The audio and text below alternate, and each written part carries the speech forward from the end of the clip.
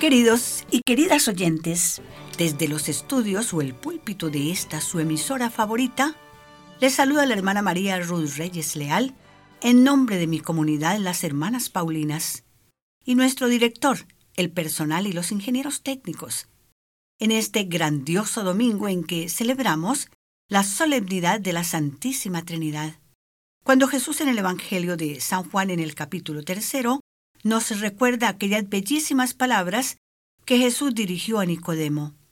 Tanto amó Dios al mundo que entregó a su Hijo único, para que todo el que crea en Él no se pierda, sino que tenga vida eterna. Este amoroso mensaje lo profundizaremos durante los 30 minutos de nuestro programa Jesús en mi vida diaria.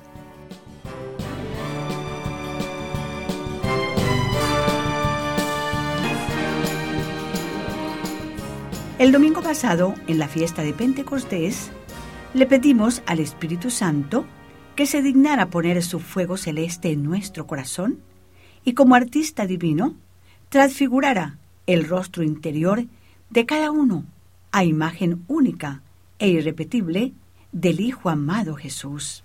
Y detrás de la palabra Trinidad se esconde todo el misterio de Dios que Cristo vino a revelarnos, y por eso nos trae su experiencia de Dios, pero la vive entre nosotros de una manera completamente humana y asequible, haciéndose hermano entre los hermanos, igual a nosotros en todo menos en el pecado. Y antes de continuar en esta maravillosa reflexión, les invito para que hagamos el acostumbrado silencio y sigamos con el corazón la oración de apertura de nuestro programa.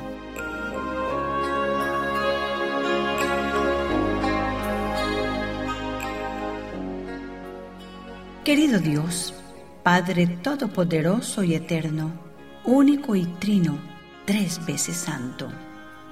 Gracias, Padre, por el gran amor que nos manifestaste en tu divino Hijo Jesús, muerto y resucitado. Gracias, Jesucristo, Hijo amado, por enviar al Espíritu Santo a los apóstoles y hacer que su vida quede cristificada. Gracias, Espíritu Santo, porque tu presencia en nuestras vidas nos hace capaces de entender los secretos del reino de los cielos que tú vienes a enseñarnos. Padre, Hijo y Espíritu Santo, ayúdanos para que con nuestra vida diaria les demos culto, adoración y alabanza por siempre. Amén.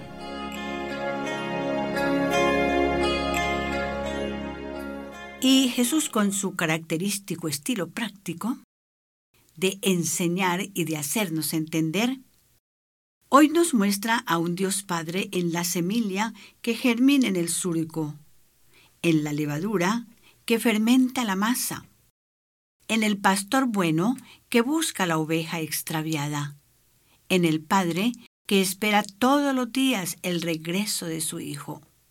Y Cristo nos motiva a entender a Dios Luz, verdad, fuerza, espíritu, cuando explica a la mujer de Samaria otra manera de creer más limpia y sincera, cuando cambia el corazón de Zaqueo, o revela en las bienaventuranzas la fórmula de la felicidad, y nos muestra a Dios cuando con paciente pedagogía resume a los apóstoles los puntos claves de su doctrina, cuando envía a sus discípulos a predicar por todos los confines de la tierra.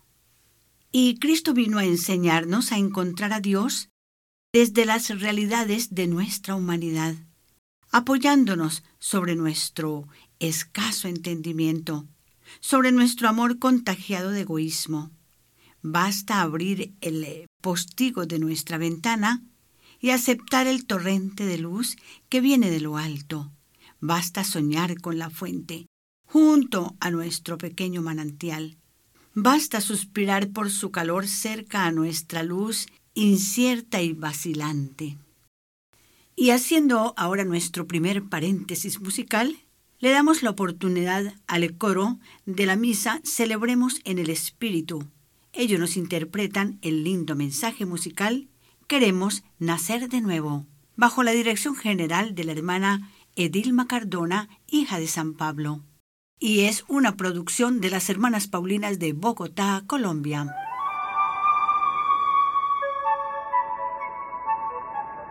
Ven, Espíritu de Dios, convierte nuestras vidas en ofrenda ante el altar.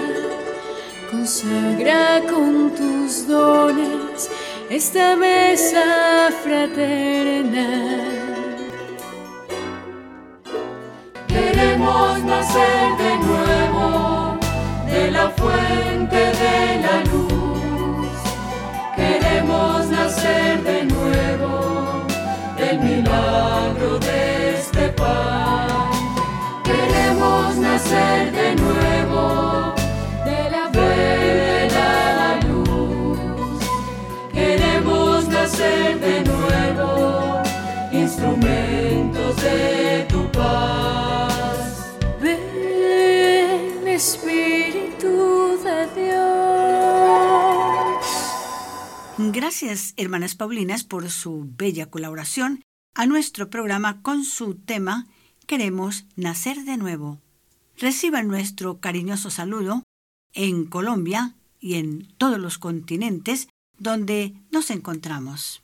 Y el Evangelio de hoy, capítulo 3 de San Juan, lo conforma parte del diálogo de Jesús con Nicodemo, cuyo tema central es el nuevo nacimiento en el agua y en el Espíritu.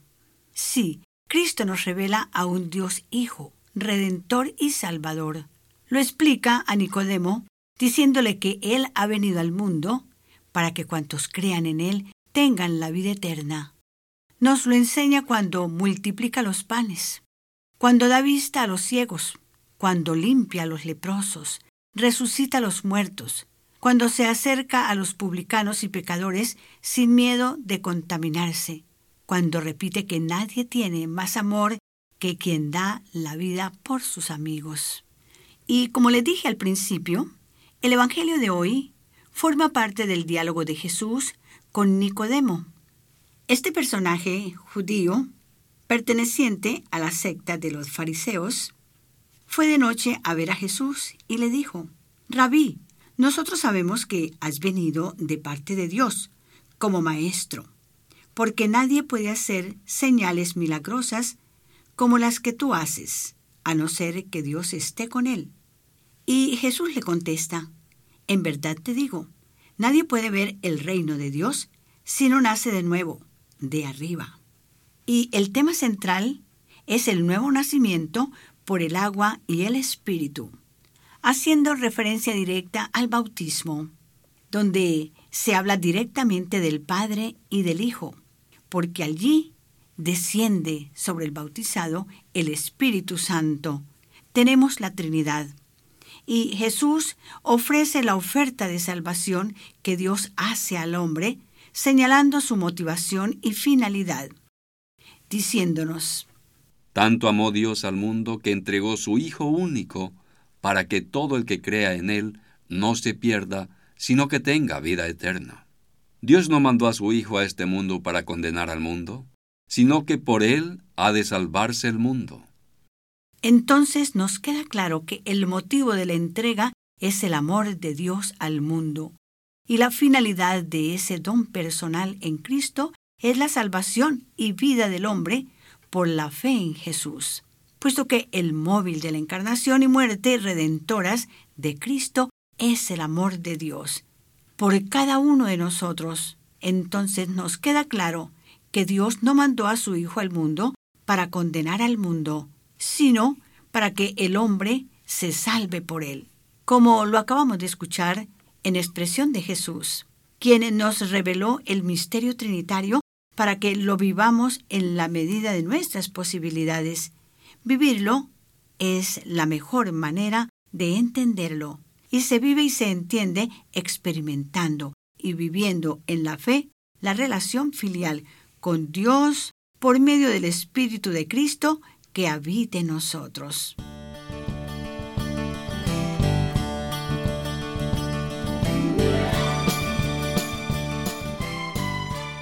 Queridos y queridas radioyentes, recordemos que la exacta valoración del hombre, de la vida y de las relaciones humanas surgirá de ese contacto vivo y personal con Dios por la fe a través de la oración, porque nos sentimos amados de Dios. A nuestra vez podemos y debemos amar a los hermanos, porque también ellos son hijos queridos del Padre. Es lo que nos hace hermanos entre nosotros. Dios uno y trino, que es amor comunitario, al introducirnos en su órbita, nos enseña que la vida es amor compartido, comunión y diálogo con nuestros hermanos. En su discurso de despedida, Jesús oró así al Padre: Te ruego por los que crean en mí, para que sean uno, como tú y yo somos uno. Comentando este texto, el Concilio Vaticano II deduce el carácter comunitario de la vocación humana, según el plan de Dios. Cuando el Señor ruega al Padre que todos sean uno, como nosotros somos uno, abriendo perspectivas cerradas a la razón humana, sugiere una cierta semejanza entre la unión de las personas divinas y la unión de los hijos de Dios en la verdad y en la caridad. Esta semejanza demuestra que el hombre, única criatura terrena a la que Dios ha amado por sí misma y desde antes de nacer, no puede encontrar su propia plenitud si no es en la entrega sincera de sí mismo a los hermanos. Este es el mensaje central, queridos y queridas radioyentes, de nuestro programa en este domingo en que celebramos la solemnidad de la Santísima Trinidad. Y otro de nuestros invitados es el liturgista, compositor Dr. Lorenzo Florián. Él nos interpreta el lindo mensaje musical Santísima Trinidad. Gloria a ti, Padre eterno, gloria a ti, Hijo de Dios, gloria a ti, Espíritu Santo, tres en uno, Santísima Trinidad. Te alabamos, Padre eterno, te alabamos, Hijo de Dios, te alabamos, Espíritu Santo, tres en uno, Santísima Trinidad.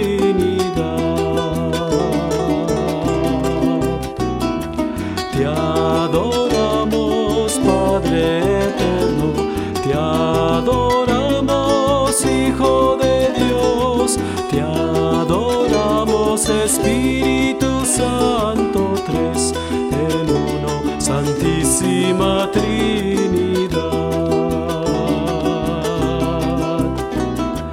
Te bendecimos, Padre eterno, te bendecimos, Hijo de Dios, te bendecimos, Espíritu Santo.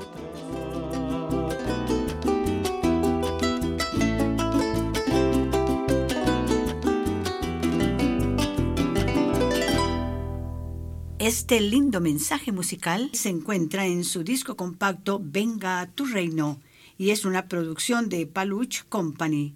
Gracias, Dr. Lorenzo Florián, y recibe nuestro saludo en Chicago, Illinois. Un día Jesús dijo: Si alguno me ama, mi Padre le amará, y vendremos a él y formaremos en él una morada. Estas palabras se refieren a la inhabitación de la Trinidad en nosotros. Qué grandioso sentir que nos convertimos en morada de la Santísima Trinidad, del Padre, del Hijo y del Espíritu Santo. Es ahí cuando sentimos que el cielo no es algo futuro, lejano e inaccesible, sino que está ya presente en ella. Mi reino dentro de vosotros está, nos dice Jesús, colmándonos de ternura y amor. Así lo proclaman aquellas otras palabras de Jesús: como tú, Padre, estás en mí y yo en ti, que ellos formen una sola cosa en nosotros. Es decir, que solamente dejándonos querer y abandonándonos a ese amor de las tres divinas personas, empezamos a vivir en la serenidad y la paz que el mundo no nos puede dar. Y esto lo entendieron maravillosamente los santos, entre ellos Santa Teresa de Jesús, como se expresaba en su camino de perfección, decía: el alma para hablar con su Padre no necesita ir al cielo, sino ponerse en oración, en soledad, mirándole dentro de sí, y no extrañarse de la presencia de tan maravilloso huésped. Y otra enamorada de la Trinidad es la Santa Sor Isabel de la Trinidad, quien precisamente tomó el nombre en su profesión de carmelita. Y llegó a decir: el paraíso está en mi corazón, porque Dios es amor y Él está en mi corazón.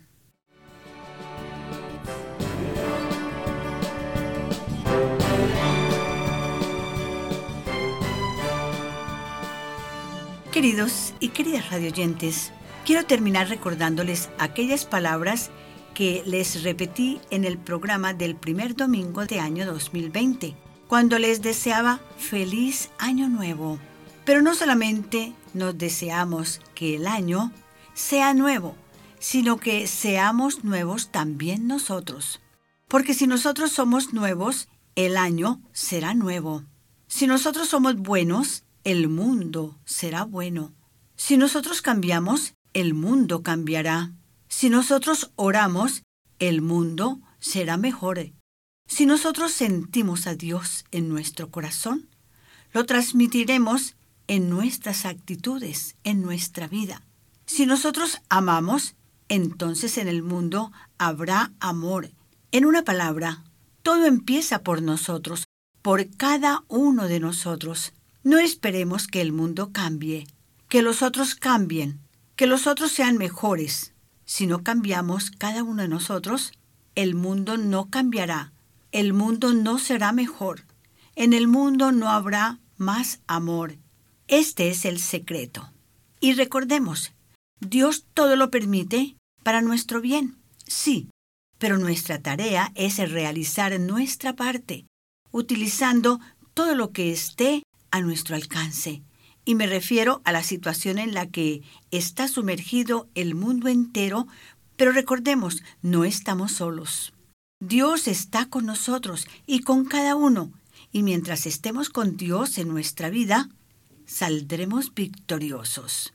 Debemos afinar el oído del corazón para escuchar en el silencio lo que Dios nos está enseñando con este desastre mundial. Muy importante en este tiempo la oración, y sobre todo la oración en familia, como ya muchos lo están haciendo. Ya les he dicho en otras ocasiones cuán importante es hacer del hogar un templo donde se lee y se escucha la palabra de Dios. Todo esto es presencia de Dios en el hogar. Recordemos el mensaje del Papa Francisco recientemente. Él decía: todos estamos en la misma barca zarandeada por las olas amenazadoras de esta pandemia. Pero no nos hundiremos, porque también conocemos el secreto para no hundirnos. En nuestra barca tenemos al capitán Jesús, y ese es el secreto para no hundirnos. Nuestra parte es orar, confiar y esperar. Dios nos salvará y no sucumbirá nuestra frágil embarcación. Aprovechemos este tiempo especial en nuestras vidas, haciendo nuestras las palabras de Jesús en el Evangelio de San Juan.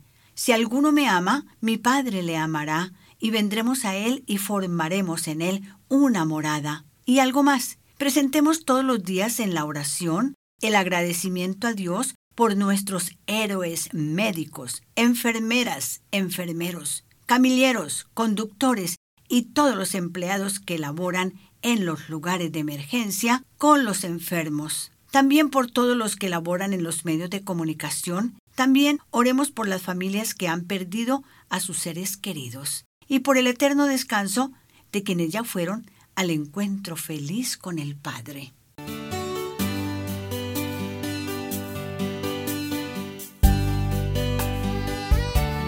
Queridos y queridas radioyentes, Las hermanas Paulinas estamos presentando nuestro programa católico internacional Jesús en mi vida diaria, hoy en el domingo en que celebramos la solemnidad de la Santísima Trinidad.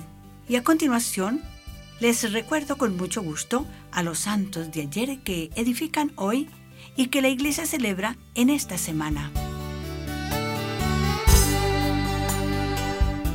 El 5 de junio la Iglesia celebra a San Bonifacio, el 6 celebra a San Norberto, el 7 de junio la Iglesia celebra a San Antonio María Ginelli, el 8 celebra a San Medardo, el 9 de junio la Iglesia celebra a San Efrén, el 10 celebra a San Juan Dominici y el 11 de junio la Iglesia celebra a San Bernabé Apóstol. Felicitamos a quienes celebran en esta semana su santo nomástico o su cumpleaños.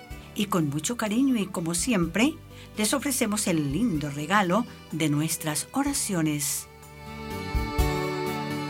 Y a continuación, les presento con mucho gusto las noticias de la Iglesia y del mundo.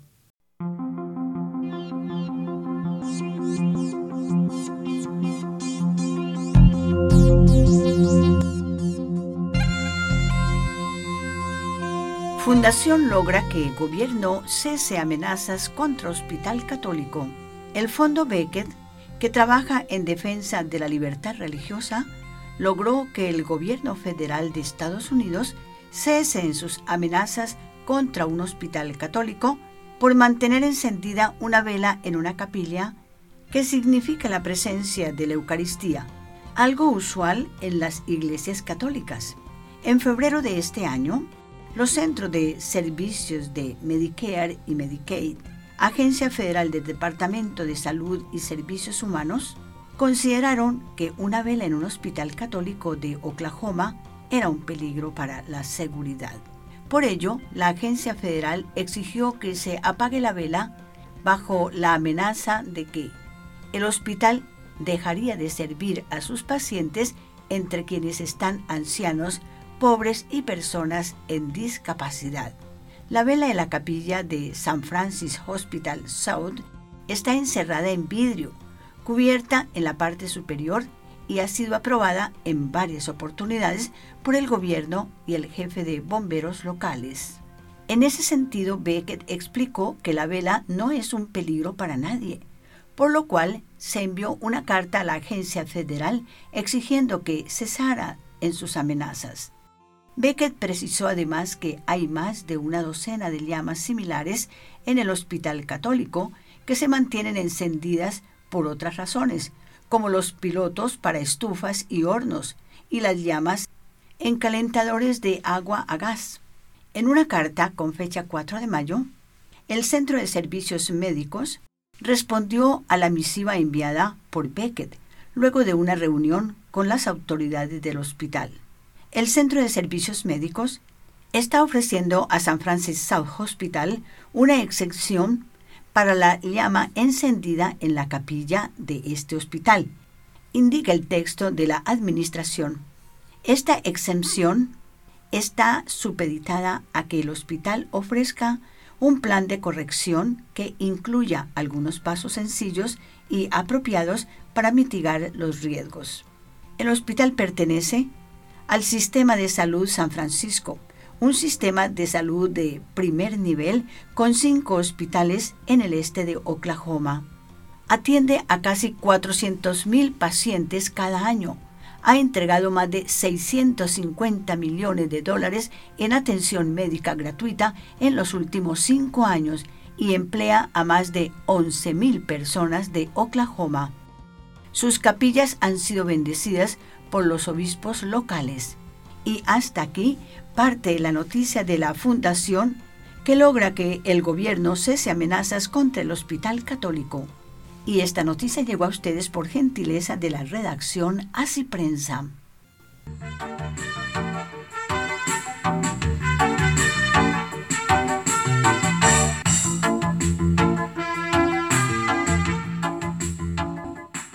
Y bien, esta alegre cortina musical preparada por las hermanas Paulinas de Colombia nos anuncia que el Padre Carlos ya está en nuestros estudios y ya lo puedo ver listo en la cabina de transmisión para el programa de hoy. Bienvenido, como siempre, Padre Carlos, a nuestro programa. Muchas gracias, hermana Ruth. Es un placer de nuevo estar aquí con usted y con sus oyentes. Y hoy la Iglesia celebra la fiesta de la Santísima Trinidad. Este es una de las verdades centrales de la fe cristiana. Desde el comienzo, Dios se manifestó como un solo Dios. Pero por medio de la revelación de sus enseñanzas, Jesús nos enseña la verdad de la Trinidad. Jesús se identifica completamente con el Padre. Y de la unión perfecta y completa entre Padre e Hijo, fluye el Espíritu Santo. Esta unión de tres personas en un Dios es un misterio de nuestra fe. Por medio de estudio y de enseñanza, la Iglesia ha ido aclarando esta enseñanza a través de los siglos, pero queda claro que nunca vamos a entender perfectamente la Trinidad, y es bueno que sea así. Como dice el libro de Proverbios, principio de la sabiduría es el temor del Señor. El conocimiento del Santísimo es discernimiento. El temor del cual habla este pasaje bíblico es el hecho de reconocer lo grande e impresionante que es Dios y lo pequeño que somos nosotros en comparación. Pero otro gran misterio es que a pesar de ser grande y perfecto, y de no necesitar de cosas de la manera que nosotros sentimos necesidades, Dios decidió compartir su vida con su creación, y lo hace de una forma única con la humanidad. La Biblia testifica que los humanos son hechos a la imagen y semejanza de Dios. Nuestra semejanza a Dios se encuentra en nuestra capacidad de amar. Esta capacidad se expresa en la manera que vivimos nuestra vocación. Dicho de otra manera, tu vocación, sea al sacerdocio, a la vida matrimonial, a la vida religiosa o a la vida soltera entregada al servicio de otros, es la manera que Dios nos ha preparado para amarlo, a Él y a su Iglesia. Hasta la próxima semana, que Dios los bendiga, en el nombre del Padre, del Hijo, del Espíritu Santo. Amén. Muchas gracias, Padre Carlos, y con su bendición llegamos al final de nuestro espacio católico internacional, Jesús en mi vida diaria, preparado con mucho cariño por las hermanas Paulinas. Les invitamos a visitar nuestra página web, donde usted encuentra el aula virtual que dirige la hermana Luz Marina Plata. Allí también puede escribirnos, enviarnos sus sugerencias, sus saludos y tener comunicación con nosotros. También las jóvenes que estén interesadas en hacer algo grande de su vida, puede comunicarse con nosotros a través de nuestra página web www.libreriapaulinas.com o también en pauline.org, /Radio Ruth. Allí hay quien te orienta en cómo realizar el proyecto de vida que Dios ha puesto en tu corazón, porque solo realizando ese proyecto serás feliz, porque darás sentido a tu vida, orientándola siempre hacia Dios en el servicio de los hermanos. Y puede ser no solamente a la vida religiosa, puede ser también a la vida matrimonial o a la vida seglar. De todas maneras, lo más lindo es desarrollar todos aquellos valores y aquellas cualidades que tiene por gracia de Dios. Entonces recuerde, las hermanas Paulinas somos mujeres consagradas, felices, realizando nuestra apasionante vocación paulina y nuestro carisma, hacer conocer a Jesucristo a todo el mundo a través de los medios de comunicación social. Y por hoy las hermanas Paulinas, el director y los ingenieros técnicos de esta su emisora favorita, les deseamos que pasen una semana muy feliz y en paz, y que Dios y la Santísima Virgen les bendiga.